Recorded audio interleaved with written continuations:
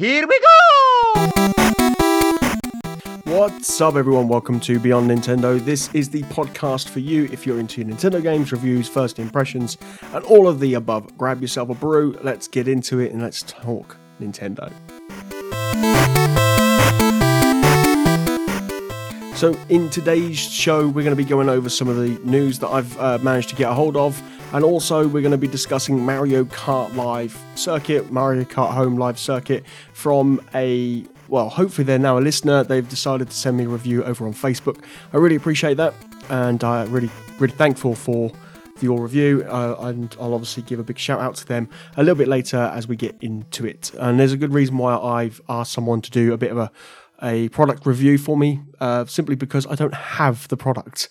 And it's like £100 here in the UK.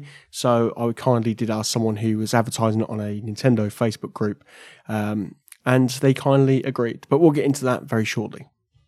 So first up, let's talk the Outer Worlds. Now, we did speak over the weekend how the Outer Worlds was getting a patch. Well, the patch is out, and it's version 1.2. Now, if anybody who remembers or knows, the Outer Worlds has received mixed praise, if you like, or mixed reviews on Nintendo Switch, and it's mixed indeed. But, it's nice to see that Private Division and the guys who ported it over are still looking after the game and trying to get it to somewhat a decent playable standard. So this is from Nintendo Everything. Really appreciate this. The Outer Worlds long-awaited update finally arrives live on Switch. Version 1.2 is out now, including a number of improvements, changes, and fixes. Below is the full patch notes. Features include in this update are implemented half-resolution SSOAO, implemented clouds in Skybox, replace SSR with Sphere Reflection Capture, disabled subsurface profile shading, added depth of field conversion camera. Changes and fixes included in this update are limited the max instance count for sounds to improve CPU performance, adjusted the volume threshold to sounds to improve CPU performance, packed textiles to save memory, optimized materials for environment and terrain, optimized and added more vegetation to the world, added details to the world's building, used normal map textures instead of triangles for objects, redesigned some buildings, meshes rebuilt for improved visuals, light texture stream rebuilt, fixed character AI issues, improved the streaming performance to fix the building dark issue players experience and some texture blur issues. So that's a list of the full patch notes.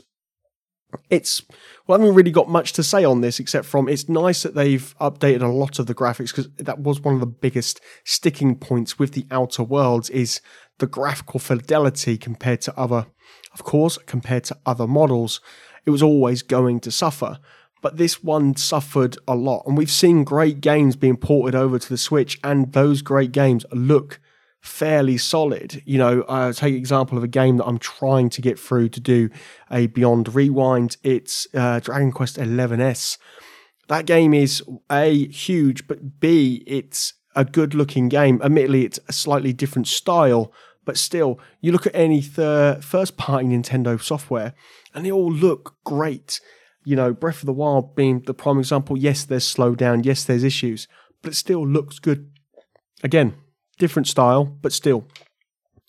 But that's not my kind of point with this. I feel that the Outer Worlds may have been that game that they probably shouldn't have ported, but it's nice to see that they've got a patch. And I'd like to know from you folks that are listening if you've got the Outer Worlds and if it's something that, well, quite frankly, you're glad of the patch. It's a full graphic update by the sounds of things.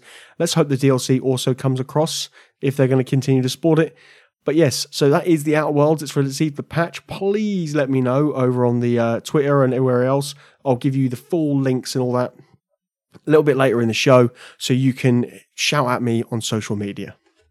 I feel this show this week and the midweek one may be a little bit short because it's quite quiet, and unfortunately for me, I just haven't had a lot of time to sit down and play games. But one game that I wish I could play on Switch, but I've only got it on PC, is The Witcher 3. And even Thronebreaker, The Witcher Tales, have been updated. So this is a bit of an update. It's an update news. Nintendo enthusiasts have got it. It's only been a year since The Witcher 3, The Wild Hunt, was miraculously converted to the Switch platform. The port from Saber Interactive brought an absolute massive open world RPG to the system, probably the biggest to date. Now, patch update 3.7 has been deployed that makes a few notable changes. Additionally, Thronebreaker, The Witcher Tales, has received an update as well. First off, the save transfer bug for Witcher 3 has been sorted out. This could occur when players attempted to bring the existing PC saves from Steam and GOG versions. Where the issue cropped up, it blocked further progress being made in the Switch version of The Witcher 3. On a bit of a tangent, I didn't realise The Witcher actually supported that kind of cross-save. I know the Divinity Original Sin 2, which is a fantastic game, by the way, also going to be happening on a Beyond Rewind. I didn't realise The Witcher 3 had this. That's great. Put it down. I'm hoping it's, both ways, that you can transfer your save up and down. That's my up is to Steam and down is to to Switch. I don't know what that was, but it's cool. Nonetheless, it's really, really cool that I think that there are games now slowly supporting this idea that we don't just play on one platform. It's nice to be able to go, boink, right, I'm going to carry on to my next one. That very kind of Stadia-esque style of, right, I'm going to turn off this one, play on a different screen. I know it's not cloud streaming service, but you get my point. I mean, even though it was a reach. The article goes on. The simplified Chinese language option has also seen some changes in update 3.7. The fonts and localization options have been altered to provide a better experience for players in that region. Finally, The Witcher 3 on Switch contains your typical footnote of numerous bug fixes and improved game stability. Meanwhile, the Thronebreaker. No, how about Thronebreaker? The Witcher Tales Update 1.02 adds a notable fixes of cross-save, allowing you to transfer your Switch save from Steam to GOG. Again, bugs fixes, stability improvements, and also stated on the patch notes.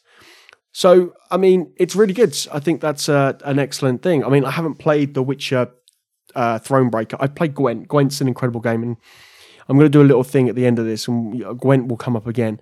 But having cross-save, I think, is... especially if you've got games on other platforms, I think it's got to be kind of a bit of a must. I'm not like the biggest cross-play person. I mean, because companies do get funny about their precious ecosystems. But I genuinely think a cross-save feature for games like The Witcher, Divinity Original Sin 2, even things like Doom, are solid choices. I genuinely do. I think it's a move forward. And before anybody shouts at me over on my social media, I'm not saying that, how do I put it? I'm not saying that cross-play isn't a good thing, but I'd rather have cross-save, especially in these big RPGs, and it just makes sense. I think if you could get something like Dragon Quest XI S with cross-save, and when it drops on the Xbox store later this year, and it's on Epic, coming to Epic, or you get it on Steam or something, you got it on your PS4, and you can play it on your Switch, and then you can play it on your other consoles and stuff. I think it'd be a great selling point, more than just backwards compatibility. Even though like backwards compatibility is a solid shout, but actual cross save I think is huge selling point for systems going forward. And I don't think we'll get it as much as I want it, but I think we should. I think it should be a bit of a standard. So there you go. Anybody who is playing The Witcher 3 on Switch, I'd love to know your thoughts and feelings.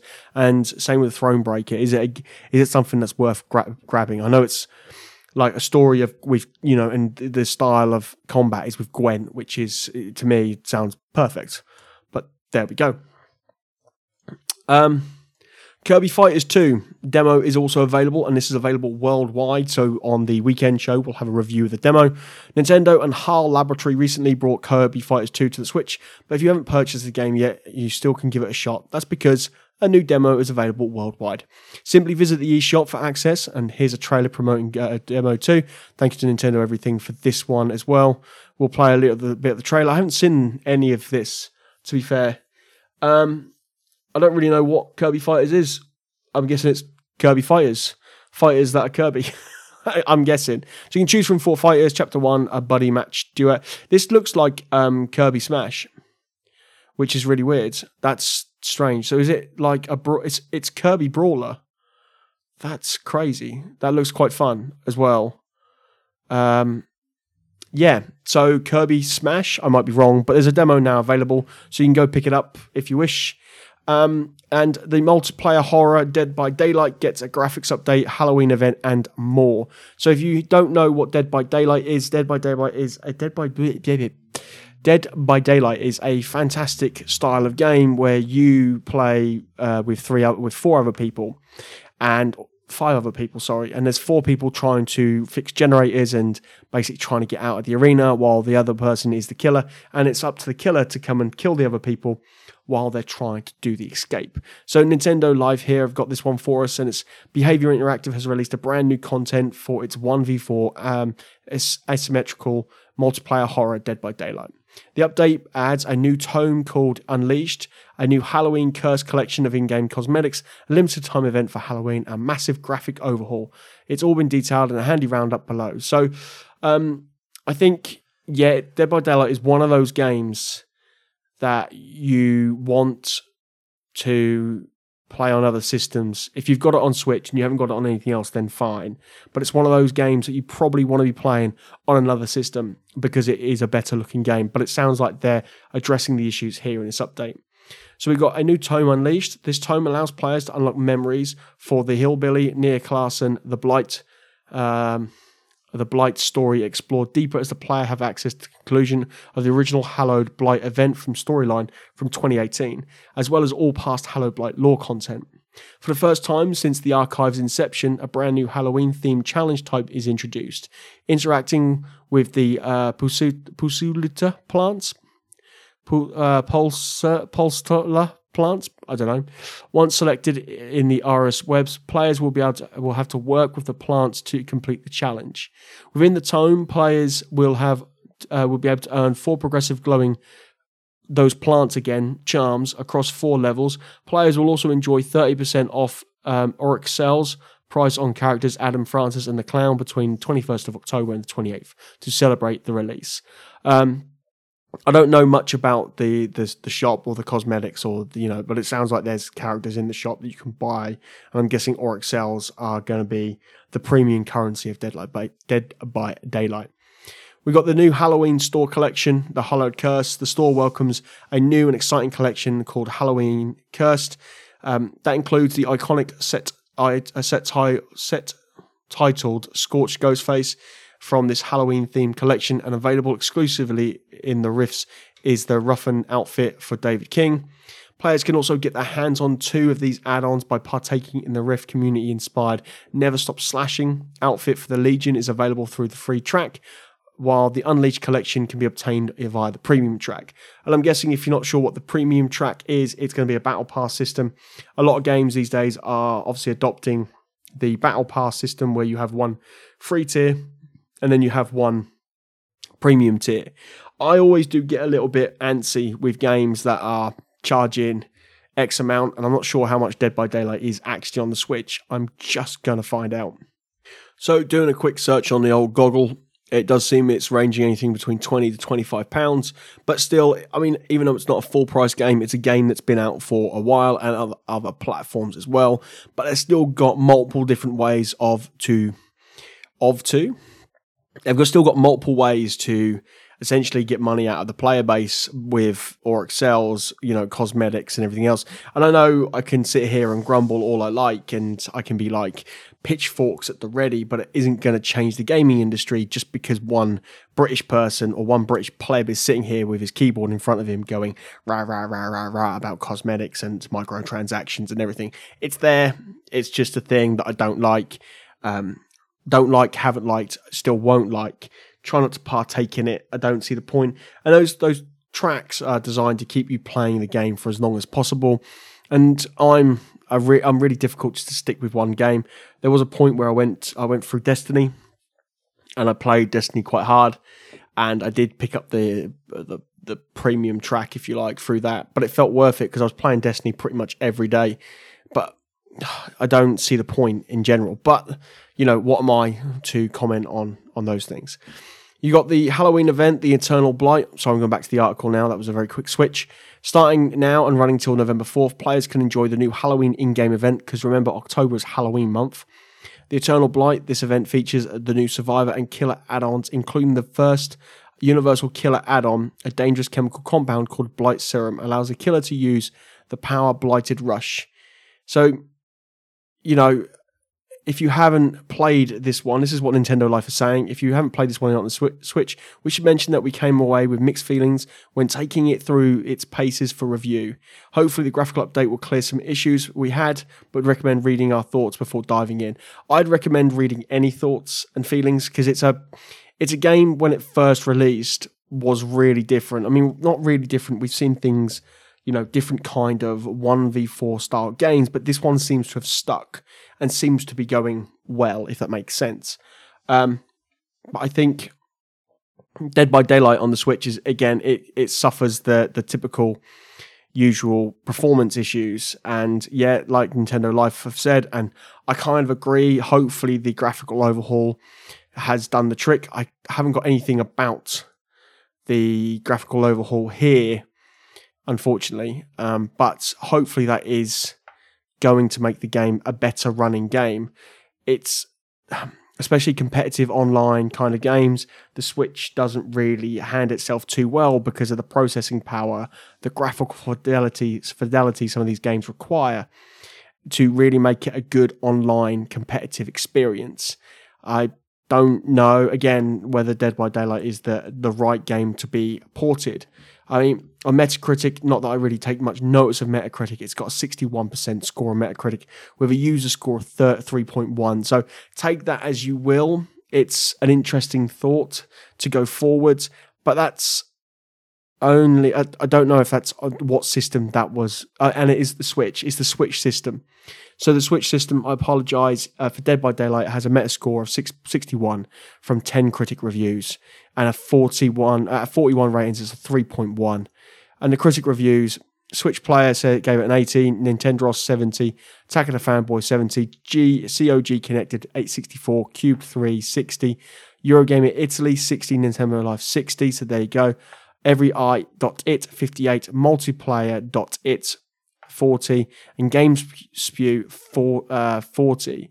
So yeah, that's kind of the thing. And then, the user scores are as they are. Zeros for some reason, but I'm not going to go into the zero scores. But that's Dead by Daylight. It's got a big graphic overhaul. I've given you the rundown of the scores. If you've got it and you enjoy it on Switch, nice one. If you haven't and you've got a chance to pick it up on another platform, probably pick it up on another platform is my recommendation. And it seems like I've just talked about how good it is to have cross-play and cross-progression, all that kind of stuff. And Ubisoft Connect ecosystem to support cross-play and cross-progression. Immortals Phoenix Rising cross-progression confirmed. So this is from Nintendo Everything. So this is Ubisoft's Legend of Zelda, Breath of the Wild, Immortal Phoenix Rising kind of game. It's very Ubisoft open world kind of thing, but has that Breath of the Wild feel about it. I'm not sitting here and saying it's the next Breath of the Wild by any means. I'm just, kind of going on what my gut feeling was when I watched the trailer. But Nintendo Everything have said to us that Ubisoft is looking to make all of its future games supported by cross-play and cross-progression. Ubisoft's company, Ubisoft Connect, the new company's new ecosystem for player services for all Ubisoft games across all platforms will support the functionality. Here's a bit of information about Ubisoft Connect. So, Ubisoft Connect, if it hasn't come across clear enough, is their ecosystem to allow players to play games on all platforms and carry on from where you got to. So with this, Ubisoft Connect is an ecosystem of players, servers for all Ubisoft games across all platforms. It is a unification and improvement of the Ubisoft Club, our loyalty program, and Uplay, our desktop app. Jesus. Across all platforms, it aims to give a better environment for all players to enjoy their games and connect with others with whatever device. I wonder if Ubisoft Connect will become the new app. They'll get rid of Uplay. Uplay is a dumpster fire. It's horrible. It's one of the worst launches on PC. It really is. I only have it installed because I have to, because of certain games I play, but it is a dumpster fire. There's no getting away from it. All Ubisoft Live games and releases will support Ubisoft Connect services and loyalty program.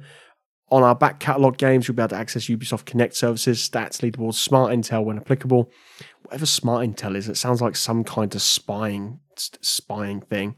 It's a Ubisoft spying division, smart intel. But the challenge system is inactive. As a consequence, we've decided to offer you all rewards on these games. You now have more than 1,000 rewards, or 1.00 rewards for free to enjoy. With crossplay, you'll be able to connect with friends regardless of the platform. Cross progression lets you carry over the save between platforms. Ubisoft says that all the game progression is saved within Ubisoft Connect, so you won't lose a step when changing from console or Switch to PC. Why have they made Switch separate from console? Because Switch is a console, but anyway. Immortals Phoenix Rising will be among the first round of games to support this. As I said, I'm all good for this. I really agree.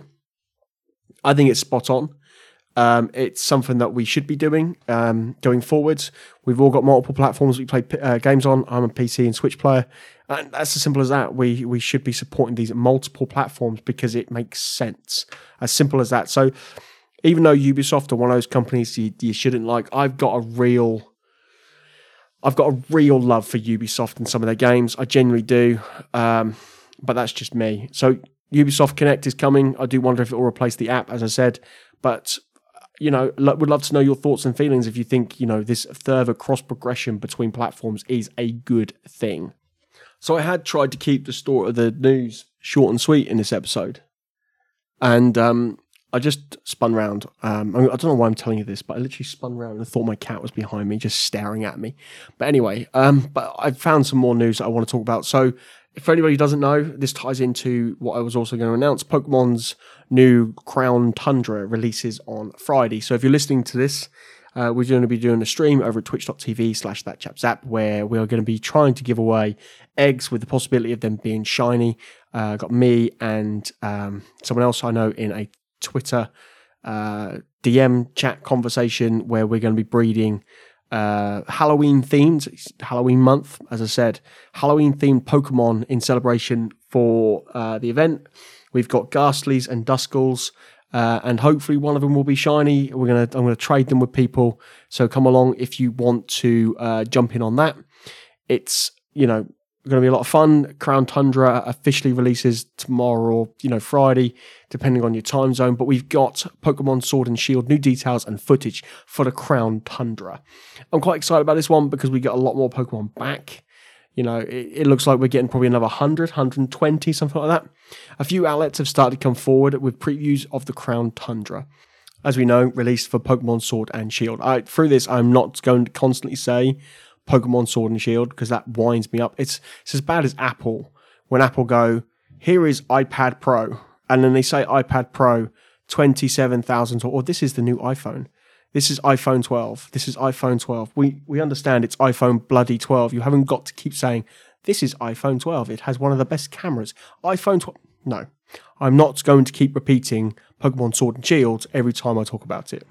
I just realised I went on a full-blown rant about Apple in the middle of a Nintendo podcast. Anyway, anything to fill the gaps. Not really. Anyway, let's go over this. So thanks to this, we have some more footage and a bunch of new details. Here's a full roundup. More story-centric than the Isle of Armor. That's not difficult. Let's be honest. The Isle of Armor story was very disappointing. It was all right. I mean, it was a martial arts themed style thing, which is cool for me, who runs a martial arts school.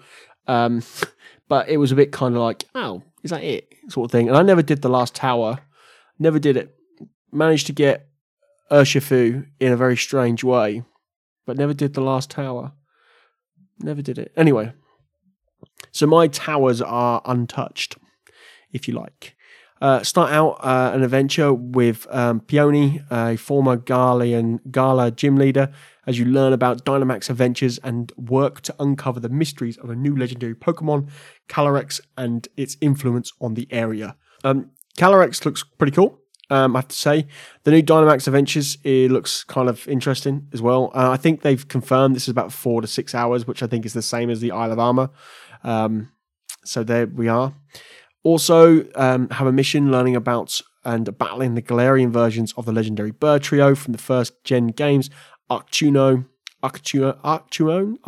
whatever, Zapdos and Moltres. I'm hoping you can import the other ones because I've got a shiny Zapdos sitting in Pokemon Home ready to come in. I really want to bring that in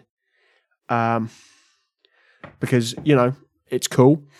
Can access the Crown Tundra as soon as you reach Wedgehurst in Sword and Shield's main story. That's cool. So as soon as you get to Wedgehurst, which is like fairly early on, you can jump straight in. Once you've traveled to Once you've traveled to Crown Tundra, your Pokédex updates with additional creatures found in the area, and you meet Peony. Peony is gearing up for an expedition into the Pokemon dens to find legendary Pokemon and hidden from the Galala region. Travel to the town of Freezington, located in the west of the Crown Tundra. I think Game Freak are running out of names for towns. It's hilarious. They're going to give all these really funky names for Pokemon, but Freezington is the town name. We're off to Freezington, children. What is that about? Seriously, Freezington. I want to know what English place that's based on. Anyway, Assassin's Creed is based in Norfolk. That's cool. Anyway, I had to throw that in. There you encounter Calyrex. The footage cuts out, but Peony comes running out and says he's heard a battle. Calyrex wastes little time possessing Peony and speaking through him and setting the player up for a quest surrounding a new legendary monster. Second adventure focuses on the Galarian forms of the legendary bursts. English hard. The quest is called the Legendary Tree of a Legendary 3.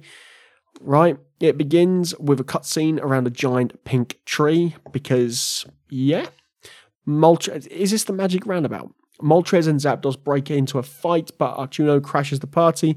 Before long, they realize you're watching and they disperse to 3 different parts of the Crown Tundra. You encounter the legendary trio, similar to how you encounter the legendary dogs in the Johto region. You need to go on your bike and try to encounter the legendary birds. The Crown Tundra is structured like one giant area. That's really cool. I like that because I think the wild area is the best parts of Sword and Shield. Snowy Mountain, vast fields, and wild caverns can camp all across the area. Galarian Snow King has an ability called Curious Medicine, which removes stat changing from all allies when it enters the battlefield. That's kind of cool. In Dynamax Adventures, you'll team up with 3 other trainers as you work through the branching paths of the Max Raid battle using Pokemon you borrow from the expedition team. So you can't take your own team in, you have to borrow them. After you win a Max Raid battle, you choose whether you want to swap your borrowed Pokemon out for the one you just caught or carry on. So essentially, I think it's the best way to summarize that section of the game is you go in with a borrowed team, and if you capture a Pokemon, you then swap it in. It's cool. Some paths give you encounters with other characters, like a scientist who can swap out your tired Pokemon for a fresh one. If 4 Pokemon are knocked out the course of the Dynamax adventure, the trainers are kicked out and must start over again. I like that. Gives a bit of challenge to it. If you're successful in your expedition, you can choose one of the Pokemon from your adventure to keep. You can also acquire several items, such as the ability patch. This new item changes the Pokemon's existence ability to rare ability. It's good. It's going to be really good and competitive. Once you complete the story of Pork and Shield, Pokemon Sword and Shield, the Isle of Armor, and the Crown Tundra, a new post-game challenge unlocks in the main game. Leon issues a gym challenge to all gym leaders in the Gala region to combine their powers to become the more formidable foes for would-be champions. The Galarian Star Tournament is born. That was really difficult for me to say. The hardest challenge, and this is apparently the hardest challenge in Sword and Shield to date. Players team up with other trainers they encounter across the course of their journey to take on gym leaders and duos, and as well as other skilled trainers they've encountered on the journey, including Hop and Mustard. So there we go. It's out on the 22nd. It's late. I think it's, like I say, it's the 23rd in the UK. I haven't played it. I should have said right here that this is kind of like a bit of a spoiler thing at the beginning of this, but these are just, these, whether these are true or not is another thing, but it looks good. It's nice to see returning Pokemon. I hope we can not only capture these legendary Pokemon and they're not shiny locks, but also bring in the legendary Pokemon if we've got them in home into Pokemon Sword and Shield, because that's going to be kind of cool. And give us Go with a home as well, because I've got lots of Go Pokemon to get transferred, however that will be. So that's Pokemon Sword and Shield's Crown Tundra update. I will like to also add on the Beyond Nintendo YouTube channel, which is slowly being set up. We do have my first set of videos going live. My plan is to get my first one done live for Friday. If not, it will be Monday, and it's my first Pokemon challenge ever.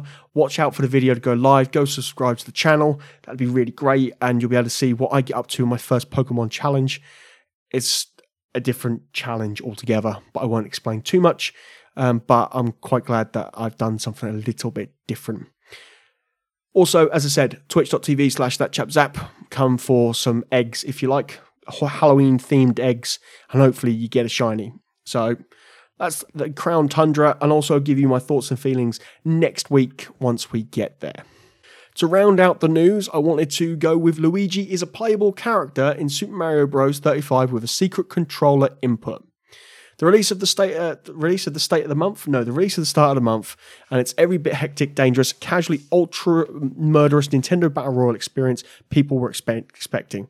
And even, if not even more so, 35 Marios are running, jumping for their lives, and to be the last one standing, raising a lot of questions about the morality of interacting across alternate dimensions. However, it turns out that also Luigi is a playable character in Super Mario Bros. 35.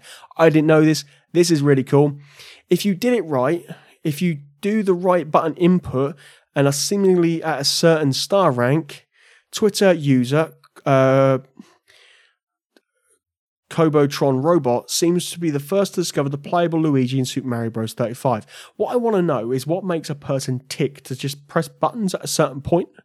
That's what I want to know. The inquisitive nature of humans is incredible, and I never understand it. According to the user, you have to hold down the L button before you start a match, though the exact moment when it occurs isn't cleared. So it say just hold down the L button indefinitely till the match begins. Additionally, there's a speculation that you need to be at star rank level 100 plus for the change to Luigi in Super Mario Bros. 35 to work. So there you go. There is a video from the guy's Twitter, which is cool. He's holding down the L button at the start. I'm not rank 100 plus, so I may give this a go to see what happens. See if I can play as Luigi. Really, really cool. Really, really cool that Nintendo have put this in. Excellent. So there we go. That's the news. Let's move on.